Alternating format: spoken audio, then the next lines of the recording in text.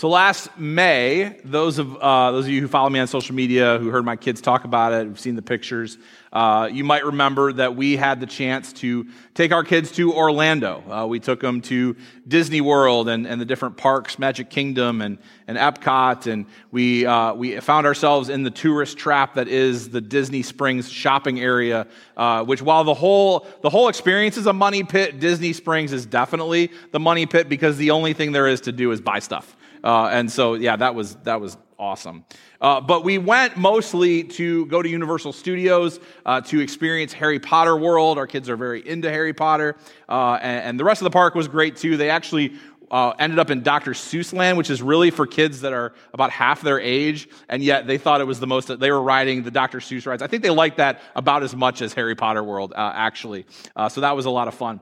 We also stayed at a place called Orange Lake Resorts, which is not a Disney property, but it is the largest, I think in square miles, resort in the world, and it boasts the longest lazy river in the world, which is as awesome as it sounds. And so about half the time that we were in Orlando, we were at the parks, and the other half we were at hanging out at the resort, swimming, playing mini golf, just relaxing and having just fun together. And it was a juxtaposing of experiences because when we were at the parks, we were hustling. We were on the go. We wanted to experience everything and see everything. And the 4 days that we were doing things outside of the resort, because I have one of those watches that tells you how many steps that you've taken and how far you've walked, during those 4 days, I had recorded walking 45 miles. And 21 of those miles were at Epcot alone, which Epcot is an acronym. If you weren't aware, it stands for Every Person Comes Out Tired. And that is what happened for us as well. And the days that we stayed at the resort were the exact opposite.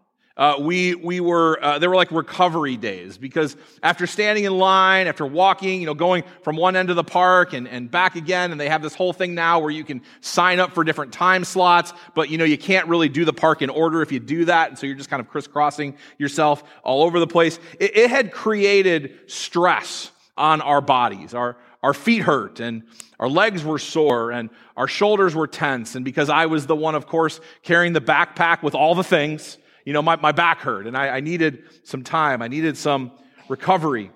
And had we not structured it that way, there are some people who go to Disney and they hit a park every single day they are there, and that's great. But what I've heard from folks when they come back from a vacation like that is that they're almost glad to go back to work because they need a vacation from their vacation. And so we had set it up this way so as not to have that experience. But there's a difference between rest and recovery. Rest is designed to prepare us for whatever it is that life throws at us. We are at our best when we operate from a place of rest. And recovery is what we do just after all the work is done. And we're just trying to get back to some place of balance. And a lot of us have constructed lives that look very much like my family's vacation, that we're in constant motion, that whether it's physical motion, we're going from place to place, eating dinner in our minivans and running around from activity to activity. Maybe the constant motion isn't physical, but maybe it's mental. That our brains just don't shut off with all the things that we have to do and all the things that we're thinking about and overanalyzing and wish we could have done differently throughout our day. Sometimes the constant motion is emotional. That we ride the roller coaster of emotions based on the circumstances and the conditions that are around us. We have high highs and low lows. And that constant motion, in whatever form it takes, is exhausting. It creates stress. And that stress has an impact on us. It diminishes our capacity. And even if our constant motion is only in one dimension, if it's physical, if it's mental, if it's emotional, it has an impact on all of the other dimensions. So imagine you're someone who you just can't make your brain shut off, right? Like that's how you're constantly in motion. And so you go to bed at night and you're laying awake and you're just wishing that sleep would wash over you. And instead, you're replaying every single event of the day and how you feel about it and how you could have done it differently and worrying about what this person thinks of you and all of that. And all of a sudden, it's 3 o'clock in the morning and you haven't been able to fall asleep. And when you finally do fall asleep and the alarm clock kicks on 3 or 4 hours later, now not only are you mentally stressed, but you're physically stressed because you didn't have any sleep. And then you wake up and because you don't have any sleep, you're irritable and you snap at people and now there's this reactivity that comes because your emotions are impacted, because your physical rest was impacted, because mentally you just couldn't make things shut off. And so when we're in constant motion, in whatever way that is, it has an impact. It creates stress. Now, whatever you do that you say is rest, maybe it's sleep or it's hobbies or it's watching football on the weekends. I did not find the Ohio State game to be particularly restful, although I am glad that we won. But it was not a restful. Those things aren't actually rest. They're recovery. And when you live in stressed conditions, recovery is vital. You have to have it, but you will never be at your best unless you find true rest. This morning, we're beginning a sermon series that'll take us through the next several weeks called First World Problems. And we're looking at the Jesus solutions to particularly suburban struggles. Now, we're fortunate, we live in a world where most of us have everything we need. Most of us are secure maybe in the basic necessities. So we don't necessarily have the third world or the second world problems. I'm making some assumptions, and certainly those things can touch our congregation. But for most of us, our problems are first world problems. And first world problems are still problems. We need solutions to those.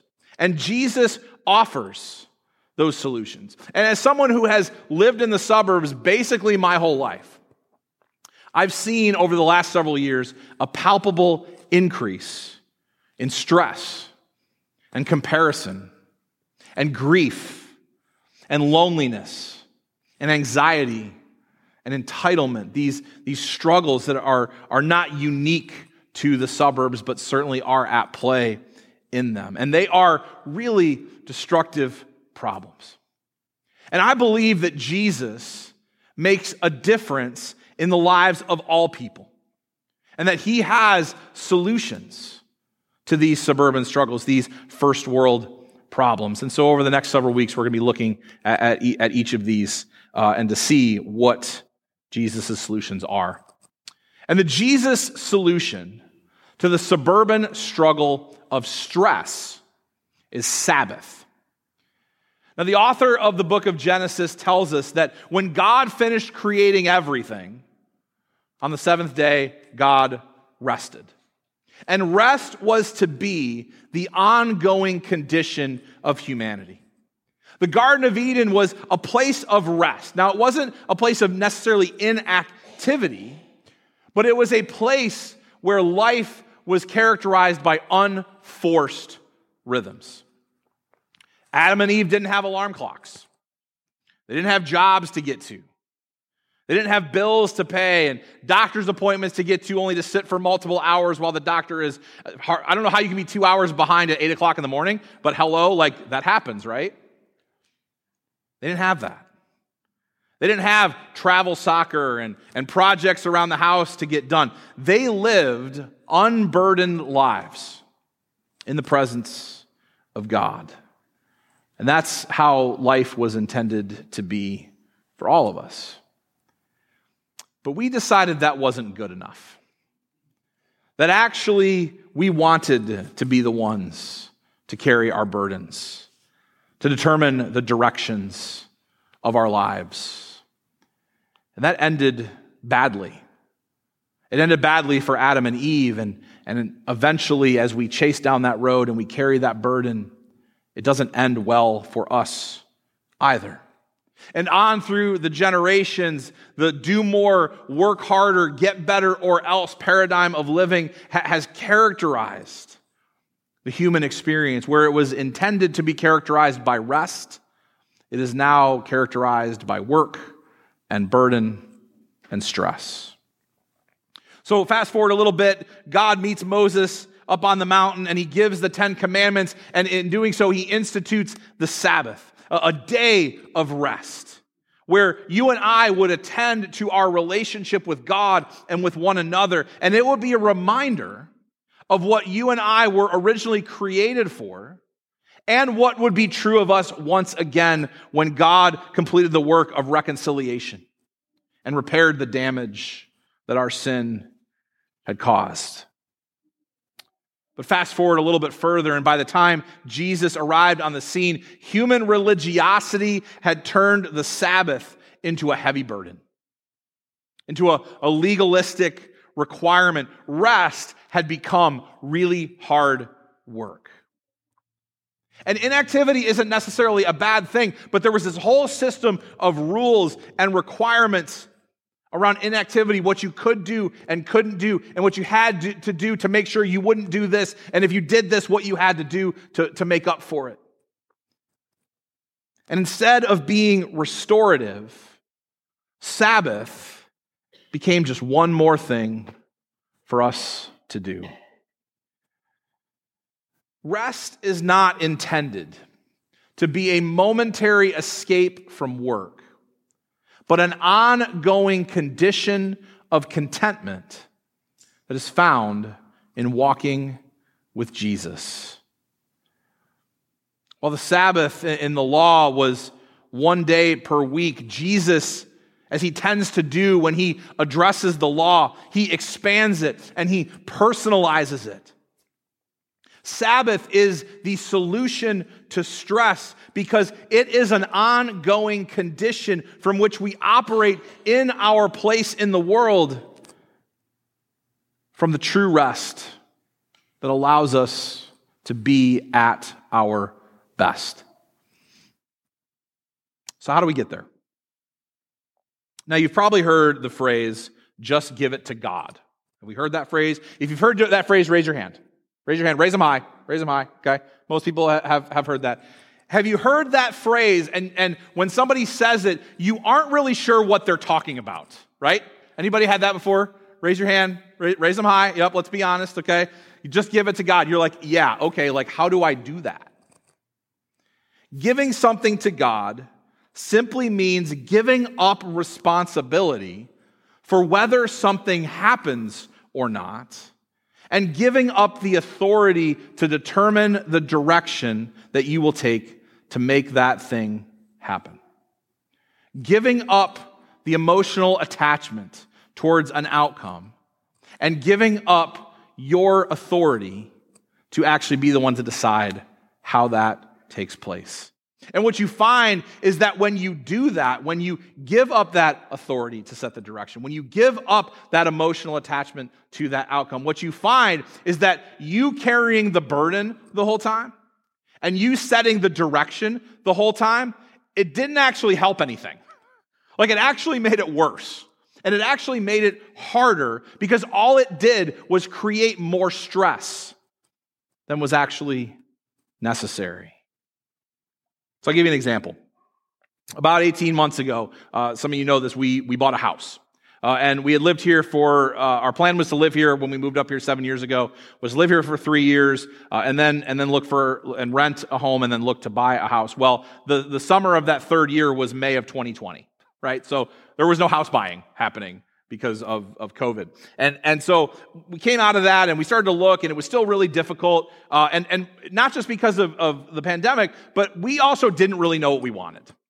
So we would vacillate between these different ideas of what a home should have. You know, did we want an office for Laura's work? And then, no, that wasn't really a requirement. And well, we want to live in this neighborhood, but then, no, we don't necessarily like the houses in that neighborhood. And maybe we'll live over here. And, it would be great to have a swimming pool. And then we realized, no, that would not be great. And we wanted a big backyard. But I don't really like to cut the grass. So, we just kind of went back and forth over and over again until finally we said, okay, we're just going to let God show us a house.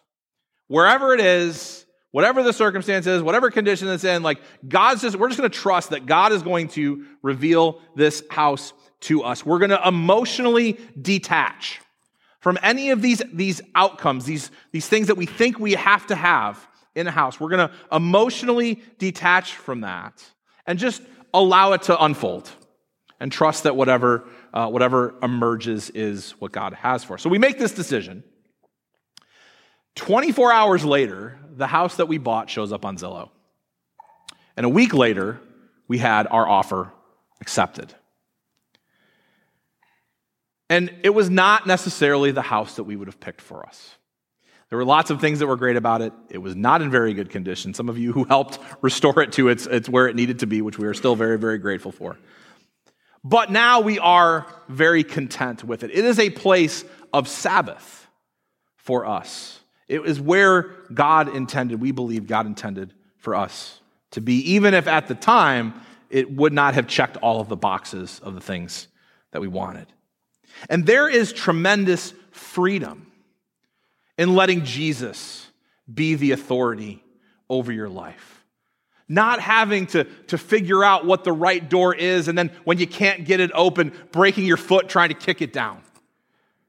Instead, simply submitting to the process that Jesus has you in and waiting for what is supposed to happen to unfold, and then walking through that open door in the faith that what is on the other side is the best thing for you. That is what it means to live from a place of rest. That is what it means to live from a place of Sabbath. And so for the struggle of stress, Jesus offers both an invitation and a challenge. The invitation comes to us in verse 28. Jesus says, "Come to me, all who are struggling hard and carrying heavy loads, and I will give you rest." And in this invitation, Jesus is making a profound claim that if you want the ongoing condition of contentment that allows you to experience Sabbath 7 days a week, if you want that, you have to come to Jesus because it is the only place that it is found. Religion alone will not provide it. Self-care practices won't provide it. A hot cup of tea and a good book, not going to provide it. Those are all good things. Sleep doesn't even provide it. And the reason these don't provide it is that while they create a space for you to put down the heavy load, they don't actually take the load from you. And eventually, you have to pick it back up and carry it. But when you come to Jesus and you let Him carry the load and set the direction, you put down that load, but it's not you who picks it up again. Jesus picks it up and carries it. And because in faith you've detached emotionally from how things turn out, you are free to find rest because it's not you having to arrange for that anymore. But most of us have never learned how to do that. And so we have to come to Jesus to learn how to find that kind of rest. And that's where the challenge comes in. In verse 29, he says, "Put on my yoke and learn from me. I'm gentle and humble, and you will find rest for yourselves." The image that Jesus is giving here is from farming, and particularly plowing a field. So the practice then was that you would have an ox who was older and stronger and seasoned and had plowed the field and knew the direction and could carry the burden, and they would take a young ox who hadn't done any of those things and they put them under the same yoke. And the two would walk together. And the older ox would basically do all the work and would know the direction and would dictate the direction. And the younger ox would participate. It wasn't a passive bystander. But ultimately, it was not responsible for carrying the load and determining the direction. And that's how it is with us and Jesus. we put on his yoke. We learn from him, his priorities, his way of life, the unforced rhythms of his grace. See, I think most of our stress is not actually from being busy, because there are plenty of not very busy people who are just a bundle of nerves and are stressed out all the time. I think most of our stress comes from the gap between the life that we want and the life that we have, between the outcomes that we are emotionally attached to and our ability to achieve those outcomes on our own. I think that's where a lot of our stress comes from. And so while we need recovery time, because yes, life is hard and it can be busy, and we need sleep, and we need self-care, and we need that cup of tea and the good book, but we will have less to recover from when we come to Jesus to find true rest, to let him carry the burden and set the direction to the outcomes that he is calling us to. Recovery happens at moments in time. We can operate from rest all the time. The rest that Jesus provides us comes to us when we detach from those outcomes. We let Jesus be responsible for them. And we learn from him how to live freely and lightly the way that he did. That, my friends, is rest.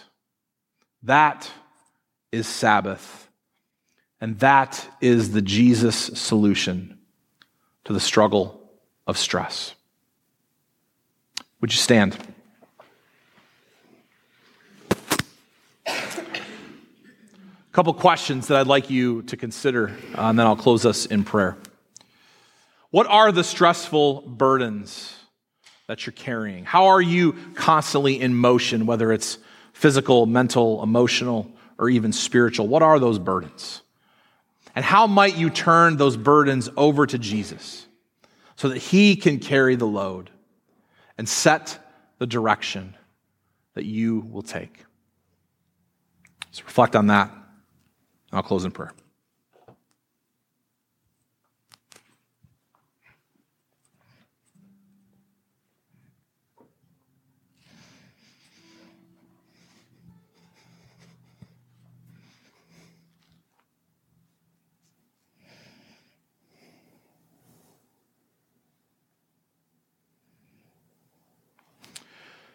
Lord, we're grateful for this invitation to come and rest, not just to recover, only to pick the burdens back up and carry them again,